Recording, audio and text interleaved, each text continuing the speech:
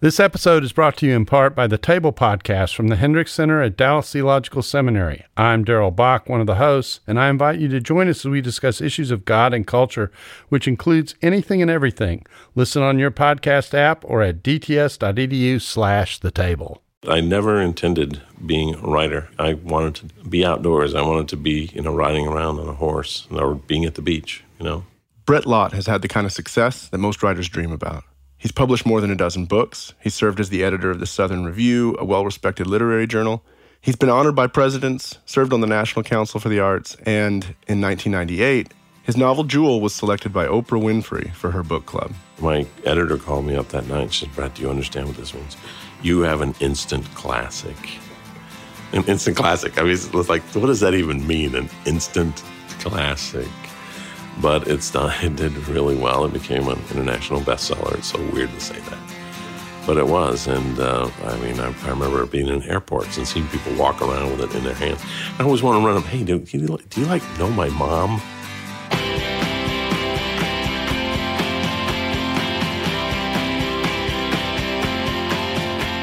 From Harbor Media, you're listening to Cultivated, Conversations about Faith and Work. I'm Mike Cosper, and on today's show, my guest is the novelist Bret Lott. You'll hear him tell that story and many more. You'll hear about the relationship between his faith and his writing. He'll talk about his daily routines and the challenges he sees for Christians in the writing world. And on that topic, some of his answers might surprise you. So stay with us.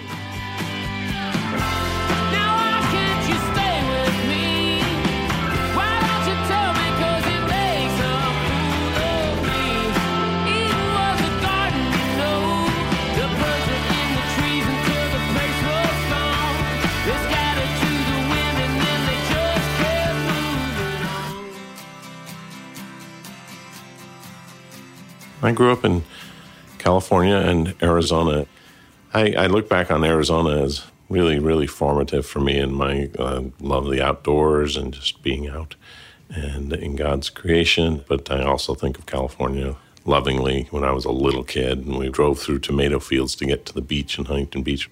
And now Huntington Beach is this weird place that we never moved back to. I'd been in Boy Scouts all through my years in Phoenix. It was the greatest troop ever. We went backpacking once a month for 12 months a year. And I just loved the outdoors, so that when I went to college, I wanted to be a park ranger. So I went to Northern Arizona University, got into the forestry program there. The forestry program was, in fact, forestry. It wasn't forest ranger stuff. It was figuring out forest yield and management instead of riding on a horse and telling people to be careful of that fire. That's seriously what I wanted to do. I wanted to ride on a horse in a park. So I quit that and came back to Southern California, went to Cal State Long Beach and was a marine biology major and didn't give any serious thought whatsoever to what I was going to do. It's simply that I wanted to go to the beach. That's what I was a marine biology major for. I had a physics course where you had to have a C or better in order to continue in that major. I got a D.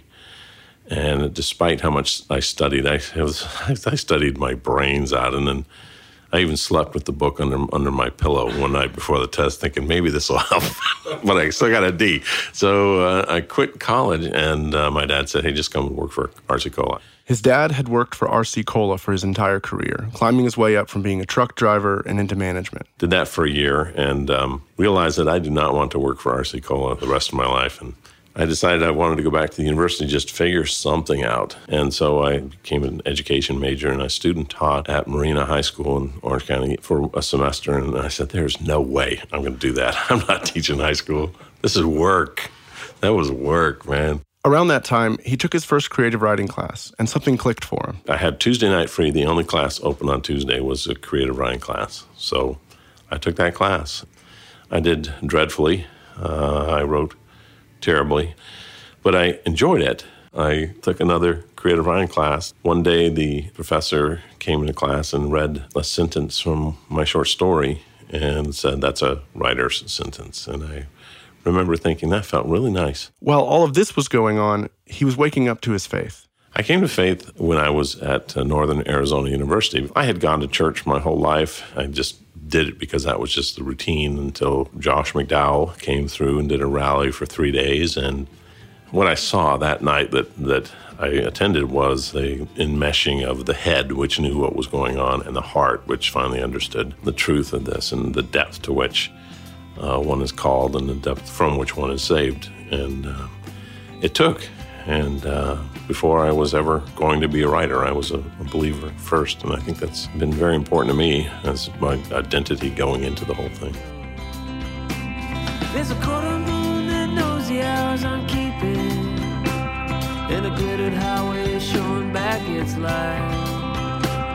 There's a baby at home in my room sleeping, and a woman that won't be alone tonight. Eventually, he graduated with an English degree and enrolled in a graduate program for writers called a Master's in Fine Arts, or an MFA. My first semester of grad school in the MFA program, I was systematically disemboweled every time I turned something in. Everybody hated everything I wrote. And that's not just what was me. It was so bad that at the end of the semester, last meeting, the professor says, "Hey, everybody, great semester, senior spring. Bret, come with me." He really did, and took me to his office. And he sat me down, and he said, "Bret, I see no reason why you shouldn't be in our program, but I see no reason why you should." And I was writing horribly. I had this preconception about being a writer, that writing was about, look at what a good writer I am. Here again, he was tempted to change course, to walk away from the graduate program. But a series of events kept him going, and eventually it changed the way he thought about writing. One night, a woman came to class to workshop and said, "Anybody want to read manuscripts for Plowshares?" And I said, "Yeah, I will." Plowshares, by the way, is sort of a big deal literary magazine. And then, I was just some punk, snot-nosed kid. So I volunteered, and what it meant was for the whole semester, I was reading hundreds of manuscripts that were the bottom of the barrel manuscripts, stuff that nobody wanted to read because they were from nobody. And they were really bad. Don't let anybody kid you. There's a lot of bad writing out there. Then that same semester, I read Raymond Carver, who everybody worships at the altar of Raymond Carver, but I don't mind, except that I know I'm not worshiping him. It's just, that's a little tongue-in-cheek, you listeners. But I read what we talk about when we talk about love, which were these stories that were just crystal clear.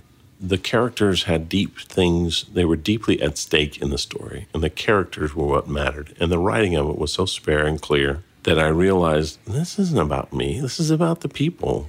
It's about the people in the story. That's what matters. So these three things came together, where I read the worst stories of my life I'd ever read, and I read the best stories I'd ever read, Raymond Carver. And then my professor said to me, "You're neither here nor there." And I wanted to go home. I went and told Melanie. We got married between my junior and senior year at Cal State. And I said, "Let's go home." And she said, "No, we're going to stay another semester." We came all the way from Los Angeles to here, so let's spend the first year. I said, "Okay." And I sat down and I wrote what I think is the first real story I ever wrote. And what I realized was, I got to get me out of the way. I'm the last person I need to listen to. I don't need to listen to me. The people in the story are what mattered. Now, the story was about me and my older brother, and an episode when we were punk kids about a babysitter, and that, which was true, but then the back half of the story as well, given what really happened, what would happen if this happened. And I kind of realized that's what a story is. You take who you are, where you've been, what you've done, and then ask yourself, well, what if that? So I had this I realized there's a kind of authority bound up in using your own life, but your imagination has this giant role to say, well, given that, what if this? And wrote that first story, and I wrote it as clearly as I could, because I was writing about something that mattered to me, and not as a writer, but as a person. And it was a successful story. I brought it to workshop, and people kind of sat up and took some notice. I later published it in one of my story collections. Later on, I sat on it for a long time because I didn't have a great deal of faith on it, because the next semester, things really started to kick in. After that, Bret began teaching and publishing stories, then novels, and along the way, he built his writing life around a pretty regimented daily routine. There's a reason why the guy, the baseball player, the pitcher, who's pulling down $17 million a year, wears this beat-up ball cap with sweat and everything. It's because that's the cap that he wore the one time he had a no-hitter. So it's not superstition. He's literally getting his head on straight before he goes, and he's remembering what it was like to do that. It's the same thing each day, to sit and remember where the story is, remember these people, remember the pitch and tone, and to pick up from there each day. I have a very definite routine. I have to be wearing my pajamas, which is basketball shorts and a T-shirt. I have to be wearing my smart wool socks. I get up, I make my pot of coffee and take it upstairs, and then I spend time first praying, and then I sit down and go through what I've written the day before. I put on my headphones, I listen to music. Each book that I write has a kind of soundtrack to it. It's a different collection of tunes that I play relentlessly. By the time I'm done with a novel, I will have listened. You don't have the little playlist. How many times you've listened to this? It's like 989 times. And then while I'm doing that, I'm going through what I've written the day before. And then, kind of ease into the language, getting into the story and seeing what's happening. My coffee mug's got to be the same coffee mug, all this stuff that looks like superstition, but in trying to control the things that I can control, because the creative element thing is so brittle that I can't control that thing. Have you always kind of done it that way? Like Always. Always. Pretty ritualistic. When I was an undergrad, I do remember staying up late and trying to write at night. And then when I got to UMass to the MFA program, I just realized that's dumb. There's a reason you sleep. Your brain is a battery. It's got to be recharged. And so why are you trying to create something of any merit on a rundown battery? Right. And so, most of the writers who wrote all night were chemically assisted, probably. That's true. Yeah. That's true. I think for a lot of people, they're intimidated by literary fiction. I would love to hear you talk a little bit about kind of the difference between sort of literary fiction and the... You mean the stuff that people read and buy? First they buy it, then they read it? Right. There's your difference. Yeah. No, I'm being cynical. I don't mean to be cynical. What John Gardner says, in I think it's in Becoming a Novelist, He says, anybody can write badly, and you can probably sell a lot of books writing badly. Yeah. But making good art, it's this double-edged sword. It's really, really hard, and it's less likely to sell. Mm-hmm. So why do it? So why do you do it? I don't know what else to do. My wife and I have had this conversation so many times. It's like, why don't I just write something trashy and make some money? And when she says, you don't have it in you. You're not that person. And the older I get, the less and less I poo-poo these things. It's like, that's what you want to do. You've got every right to do this. But going back to what the difference is, I think that what most people want is they want to read a book that lets them escape. It gives them a break from their own lives. And I think a lot of literary fiction basically says, well, here's your life.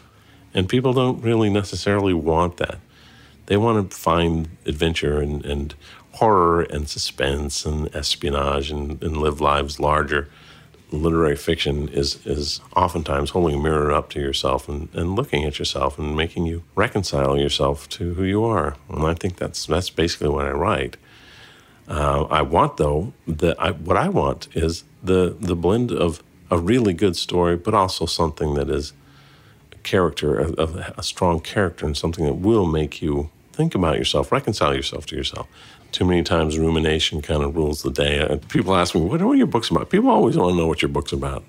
And I say, well, basically my books are about a husband and wife standing in the kitchen thinking about things. But you know what? There's a lot of husbands and wives standing in kitchens thinking about things. And that's not my plots, but boiled down, that's what it is. It's not about escapades on the French Riviera.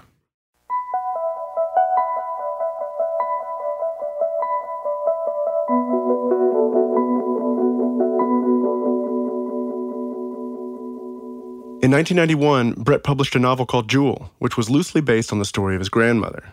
The book reviewed and sold pretty well, as his books tended to, and he just went on with his life. But then 7 years later, in 1998, he got a phone call that kind of changed everything. I had just finished my next novel, the ninth book. I published a book called The Hunt Club that year, and it did really well. It did better than Jewel did the first time around. And the publisher, Random House, asked me to write a sequel of it. So I'd spent the whole year, 1998, writing a sequel to The Hunt Club. And it was awful. It was terrible. And then I'd given it to my agent. This is in early January, like January 2nd or something like this. And I remember being up in Vermont and having a conversation with her on the phone this morning. And for 3 hours, we talked about what a rotten book it was. I didn't know what we're going to do. I'd already spent the advance. It was long gone. And spent 3 hours talking about what a wreck this thing was. And then went to lunch and one of the students didn't show up at lunch. He was a student that I just spent the semester working with. He's 51 years old, and he was a good writer. He'd been published in Best American Stories like when he was 24, 25, and he decided he wanted to go into advertising and put it off, and finally was going back to writing. He was a good writer. One of the students who realized hadn't seen him at breakfast either, and so they went to his room, knocked on his door, his dorm room, and nobody answered. They got scared, and they opened it up, and he'd passed away. He'd had a brain aneurysm, and he was reading one of my novels. You have an aneurysm, just kind of fall over, and he had one of my books that he was reading.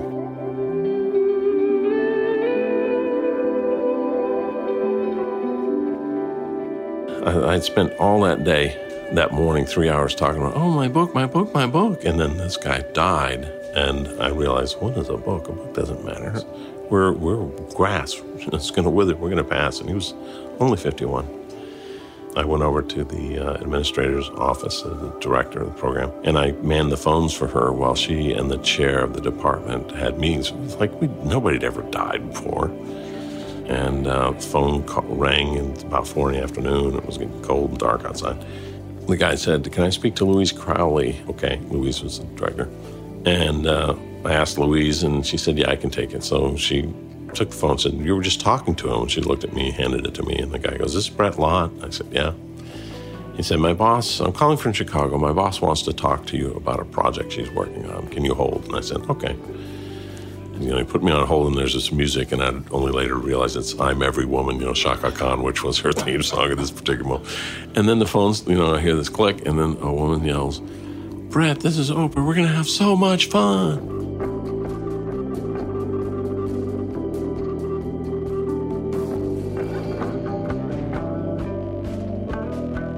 And this was all on one day, in one day. And it was the worry and grief over a book that I'd written that did not work. And then the realization that a book doesn't matter at all. It doesn't matter. Your life is what matters and how you lived it. And then Oprah calls up and just bestows, through the glory of God, the greatest blessing I've ever had in my writing life. And as a believer, I thought it was a joke. I yelled at her, "Is this a joke? Is this a joke?" And she said no, she thought that was hilarious. And, we talked for a couple minutes. I don't know what we were talking about. We just kind of talked. And then I got off the phone, and Louise said, "Was that her?" And I said, "I can't tell you. It's a secret. I'm not supposed to say anything." And I just started crying as I was looking out on this field, and it was dark, and the sky was getting dark, and it was just beautiful. And suddenly everything fell into place in terms of my being humbled. And I don't mean that guy had to die for me to be humble, but all our time is relegated by death. God, he's when we die, he knows the hairs on our head. So whatever God is working out through Jim Ferry, the man who died, whatever was working there, the ripple out from that was hitting me with the realization a book doesn't mean anything. And this is an incredible blessing, and what am I going to do with it? And what I did is, one thing I did was I wrote Jim Ferry's name on an index card. And I put it in my pocket, and the whole time that I was the Oprah guy, as long as I was wearing pants, I had this guy's card in my pocket. So I put my hand in my pocket, and I remember Jim Ferry. This is, an absolutely humbling event that has happened to you. And that's how God works. And I count it as a great blessing. I don't count his death as a blessing. I don't mean it that way, but I mean God works in all things, always. When I was getting ready to go on the show, I realized, man, I got to reread this book. I can't remember everything about this book. So somebody's going to ask me a question on their show, and I'm going to have some dumb look on my face. What are you talking about? So I had to reread the book and reorient myself to a book that had been written, 7 years before.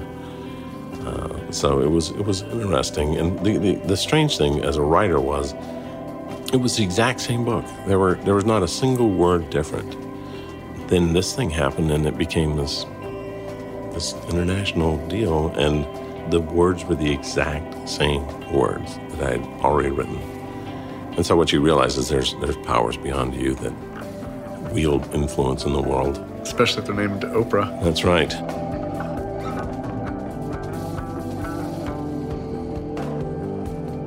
So the thing I always wonder in a situation like that is, after that experience, what's it like to sit down and start the next book? Very hard. Yeah. Very hard. Yeah. I had been this guy for 8 books that had been publishing, and I had been respected for all 8 books that I had published were in the Times Book Review. And so I was just basically what's called a mid-list writer, and I kind of reconciled myself to that. But then all of a sudden, I had become this bestseller, and it was very hard to sit down and think about just being who I am. In my mind, there was like this imagined reader out there waiting for me to write a book, when that's not true. I mean, there's nobody sitting there waiting at the doors of Barnes & Noble, hey, what time you guys open? You got a new Bret Lott book, or where is it? But there is this sense that people are looking at you now, and so it was very hard to write that next one. It took longer than any other of the books. It took about 2.5 years to write that one. Bret has spent most of his writing life in spaces where, as an evangelical, Bible-believing Christian, he's a bit of an outlier. As a professor, he's taught in liberal arts departments, which tend to be pretty progressive spaces. As a novelist, his books aren't likely to be found in Christian bookstores. Instead, you'll find them in Barnes & Noble, and you'll see them in the New York Times Book Review. I asked Bret what it's been like to live in these spaces, what kind of pressures he's experienced, and why we might not see many Christians there. I've certainly had things happen where, I'm not going to go into details, but I've had things happen where, because I'm a Christian, I'm distrusted. And the whole idea of academia is this: you're the smartest guy in the room. And you went to college, man. You got your bachelor's, you got your MA, you got your PhD. You are the man. You're the king of the particular little quadrant of the universe that you've mapped out and want to be the king of. And so you have a whole, man, I'm getting in trouble for saying this, but you have a whole campus full of kings marching around. And my king is not me, and that bothers people, because what it says to you, who are saying you're the king, is, I don't believe you're the king either. And it really, makes some people angry. So there is that. Now, on the other hand, I have not had many problems because, and I don't know how this is going to sound, but if you have the chops, if you do what you do well, and for me, I don't do it for my glory, I do it for the glory of God, but I do a good job doing what I do, then you have the chops, and then you have a kind of respect that people will have. But if you hide behind being a Christian as your, why I'm getting, not getting tenure, or I'm not getting published in that journal, or this sort of thing, then you've got a problem on your hands. Which is why, I'm going to be in all kinds of trouble, but, it's trouble for the Lord. I don't care. But a lot of people grouse about Christian writing who are Christians, who don't get the, the notoriety or the publishing in there. People who blame, their lack of success on the world being against Christians. What people aren't recognizing is you're not doing it well enough. These are bold words, and they might sting a bit. It's actually a little easier to think that Christians might be marginalized for their biases rather than the fact that their work doesn't hold up. And yet, in Bret's life, you see someone with total devotion to the craft of writing, to simply showing up every day, every morning, and facing the empty pages armed only with a pot of coffee. That devotion leads to the quality of his work and has led to recognition from the literary world, glowing reviews, his post at the Southern Review, and a variety of awards and honors. And yet what's so admirable about Bret's story is how quick he is to say this. What is a book? A book doesn't matter. We're grass. It's going to wither. We're going to pass. There's actually no contradiction between Bret's devotion to the work and how quickly he's able to say that a book means nothing. It's a perspective that sees work in the light of God's kingdom and Christ's finished work. His life is a great example of what James Davison Hunter calls faithful presence, a call for Christians to focus on meaningful and excellent work, on participation in cultural institutions, and on contributions to the common good. Hunter writes, quote, "If there are benevolent consequences to our engagement with the world, it's precisely because it is not rooted in a desire to change the world for the better, but rather because it's an expression of a desire to honor the Creator of all goodness, beauty, and truth, a manifestation of our loving obedience to God, and a fulfillment of God's command to love our neighbor." You can see this in Bret's life, a devotion to the goodness, beauty, and truth of his work, all held loosely in the light of the kingdom of God. In his book, Letters in Life, which is part memoir, part writing advice, Bret writes this: "You've heard from me no words about what we ought to do tomorrow to affect change in the public sphere through our roles as believing artists. You've read here no reports from Washington, where I serve on the National Council on the Arts, a committee that oversees the National Endowment for the Arts, to make sure that the money you pay in taxes that the government sets aside for the arts is spent wisely. And you've heard from me no call to political action or to proselytizing or to wearing wristbands with the initials WWJW, what would Jesus write? I know who I am is our relationship to the public sphere. And because of who we are, creations of the one true creator God, my only call to you as artists, striving to create in harmony with God's order, is to create, and to do so in order to live lives that are blessings in themselves. I love this. I love the idea that I know who I am is the starting place of our participation in culture. It's a perspective that can shape all of our work, whether we're working a line in a manufacturing plant, starting a business, or writing and teaching. I know who I am, and I belong to Jesus. Now, I have to admit, there's one thing on this episode that disappoints me. I love you, Bret, but your Oprah impersonation really left me wanting, and I wanted to see if we could do any better.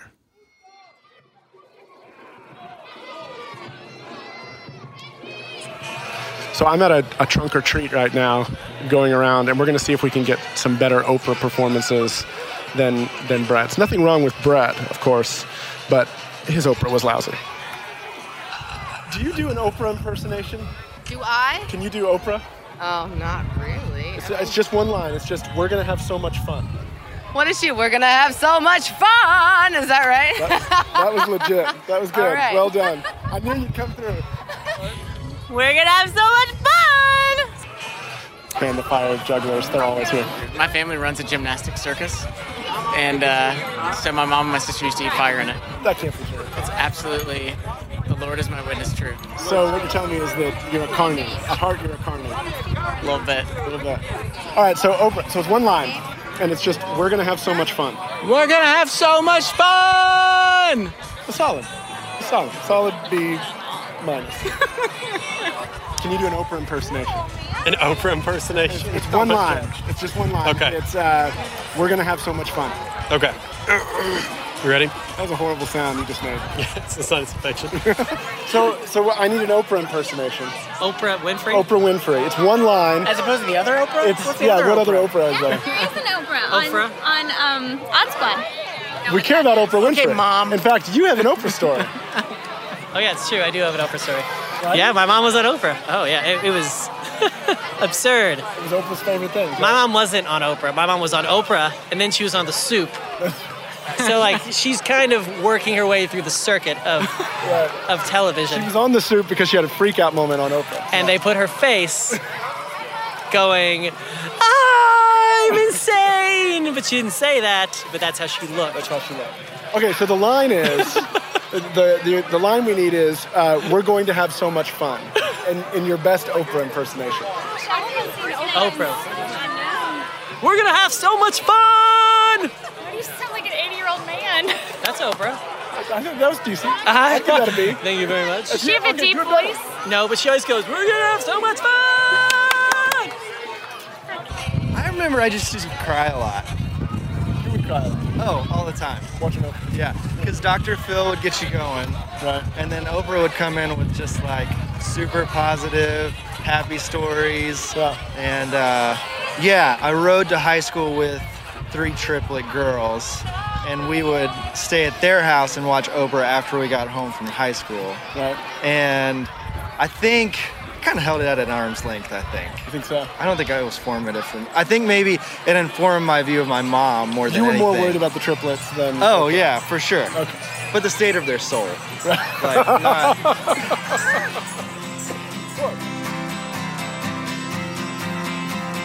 There's a pine warbler sitting on a hollow limb. He seems to have the whole morning out right in front of him. And everything he sings from the branch that he's sitting on, it seems to hush the leaves and the colors all around. Now first he sings and then he goes.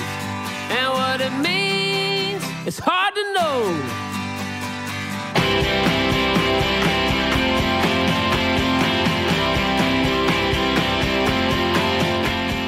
Our show today was written, produced, and edited by me. It was mixed by Mark Owens at Resonate Recordings. They specialize in podcasts, and you can find them at resonaterecordings.com. Special thanks again to Scott Slusher and Lachlan Coffey. Daniela Rueda is our administrator. Chris Bennett designed our logos. Our theme song, We Have a Theme Song, is by Roman Candle. You can find them at romancandlemusic.com and on iTunes and pretty much everywhere else. Our soundtrack is from Dan Phelps. His music is at oceanographicrecords.bandcamp.com. Additional music comes from Roman Candle. Check out harbormedia.com for news and articles. Sign up for our newsletter, including a newsletter that we do every Friday called The Weekender. You can also find us on Twitter, Facebook, and Instagram. Links to all that will be in our show notes. And hey, if you like what you're hearing here, do us a big favor. Leave us a review on iTunes. That helps a lot. And tell your friends about us. Share about us on social media. That sounds like a little thing. It sounds like a drop in the bucket. But actually, every little bit helps us. Thanks for listening. We'll see you next week.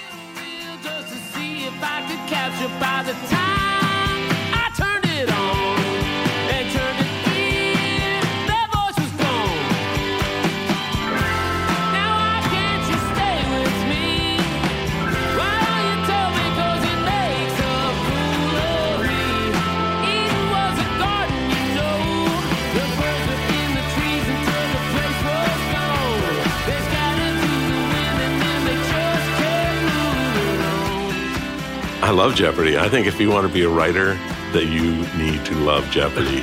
You need to be just... Jeopardy and Scrabble. That's exactly right. That's precisely true. Those are the two favorite things, Scrabble and Jeopardy. Jeopardy is, you've got to be curious. You have to be curious about everything. You can't assume anything. You have to be willing to look it up, find out what you don't know, and that's a key part to being a writer.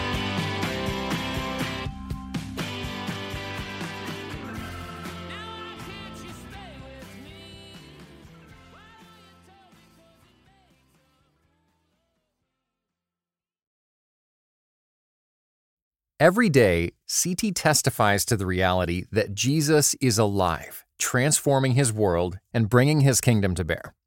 Jesus transforms, CT equips.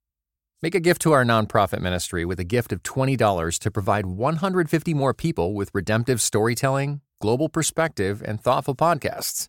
Give now at morect.com/equip.